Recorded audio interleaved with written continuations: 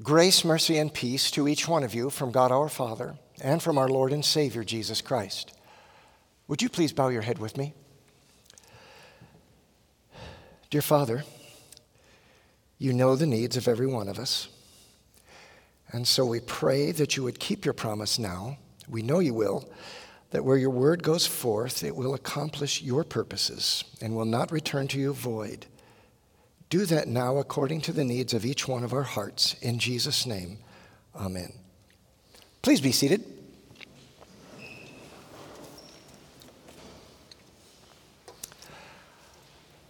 I was looking on the internet at the most exclusive clubs in the world, because you never know when I might want to join one. And I can want to all I want to, but it doesn't mean I'm ever going to do it. Because some of those cost hundreds of thousands of dollars to join, and then the yearly fee is tens of thousands of dollars after that. But it's not the cost for most of those clubs that make them exclusive. That does exclude a lot of us, but it is that's not the main thing that makes them exclusive. What makes them really exclusive is the fact that you get into them by invitation only.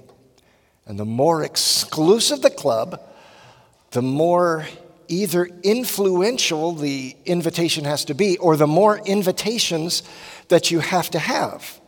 That is, it takes more than one invitation from some of these members of people who are already members of that club. Sometimes the members will vote to see who can actually be a member of that club. So they are exclusive indeed. Now, why are they so exclusive? Well, truthfully, most of those clubs only invite people to join who can render some benefit to the other people in the club.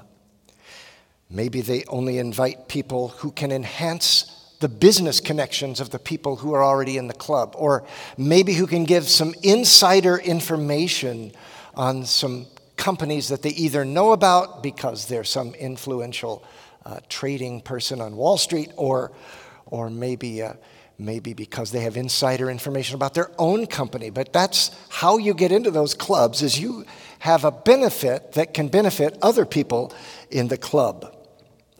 And what a contrast that is to our Lord Jesus, who said that he came not to be served, but to serve and give his life as a ransom for many. And he too has an invitation, and our invitation, or the invitation that he gives, is found for us in our lesson for today, found in Matthew chapter 11, and beginning with verse 28, and it is these verses, and here's what it says. Come to me, all you who labor and are heavy laden, and I will give you rest. Take my yoke upon you and learn from me, for I am gentle and lowly in heart, and you will find rest for your souls. For my yoke is easy, and my burden is light. Well, it occurs to me as I read this passage that Jesus is talking about people who are burdened with a heavy load. And there are three kinds of loads that I would like to mention this morning. There may be others, but these are the three that occur to me when he says, come to me, you who labor and are heavy laden, and I will give you rest. By the way, I want to mention something before we mention those three things. And that is this. This doesn't seem all that amazing to us that Jesus says this, but this is an astounding thing for a person to say. To look out at a crowd of people and say, you who are burdened out there, come to me and I'll give you rest. Who says that? Who says that? Who can look out at a crowd with all the different needs of all the different people there in that crowd and say, I'm the one person who can meet those needs? No sane person would speak those words to a crowd unless that person can really do it. And he's really God. And that's the point of this, of what I'm trying to say here. There are people who claim Jesus was a great teacher, but he was just a man. This is not the words of a mere teacher. Come to me, all who labor and are heavy laden. I hope that gets across, because these are not the words of a mere man. He's making a claim nobody else can make, that in him you will find your needs met. You will find rest for your soul in him. Well, now, to what is it that Jesus is referring to when he says, come to me, all who labor and are heavy laden? Well, first off, he most certainly is referring to this onerous system of laws, this legal system that had come to dominate Judea at the time that he walked throughout Judea, and also Galilee, of course, when he walked on this earth. This legal system consisted, first off, of the 600 and some laws that were written in the Old Testament.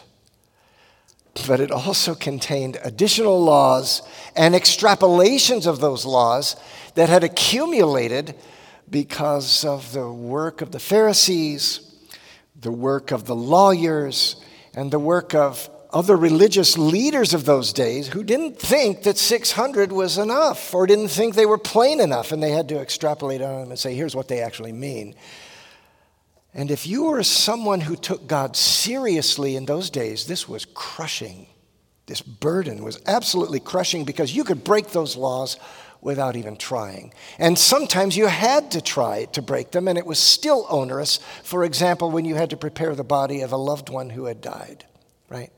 And automatically you're considered unclean just by doing that. And so it is to these people, of course, that Jesus offers relief. And it was real relief, because he came to fulfill the law for them. And not just for them, but for you and me. And what's great about this is that when he fulfilled it, he fulfilled all of it. And then he took the life that he lived, which was a perfect life, because he never broke this law, that he never broke the part that God had commanded. He did break some of the ones that the Pharisees had commanded, but he never broke the ones that God had commanded. And he took a perfect life and he exchanged it for my sinful life, and for yours too. And then he paid the price for those sins by being abandoned to the cross, and being abandoned on the cross by his own Father. And that's why he cried out, my God, why have you forsaken me? When God the Father forsook God the Son on the cross. But then he rose again, and that's the definitive statement that God accepted the payment, accepted his life of perfection as your payment into his exclusive club.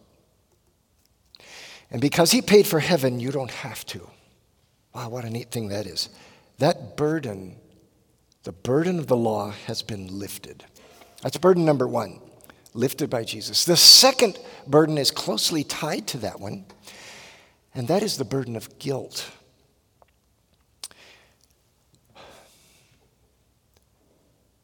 There are two ways to understand guilt. One is the objective sense, where when we break the law, we are guilty of it. There are people who are objectively guilty of the law, though, who don't even know it, right? If you speed, you're objectively guilty of breaking the law, right? If you go over the speed limit. But then there's another sense, and that's the subjective sensation of guilt that people feel. And for those people, there are some people, I'll say it this way, who have a greater sensation of guilt than others. We are all objectively guilty because we've all broken God's law, and we've done it every day 100 times, maybe more than that. So we've all sinned every day. But even if you're not one of those people who have that really acute sense of guilt, right? Some people can never escape it. They're always under this burden of guilt. Every time they look around, they see their past. They see the things they should have done, they wished they had done, or done differently. And those people have an acute sense of guilt. But even if you're not one of those, it is likely that as you recall your life, there is something in your life that does trouble your conscience. And to you, Jesus says, to all of you, whether you have that acute sense all the time or just when you think of certain things, Jesus says, come to me, and I will give you rest.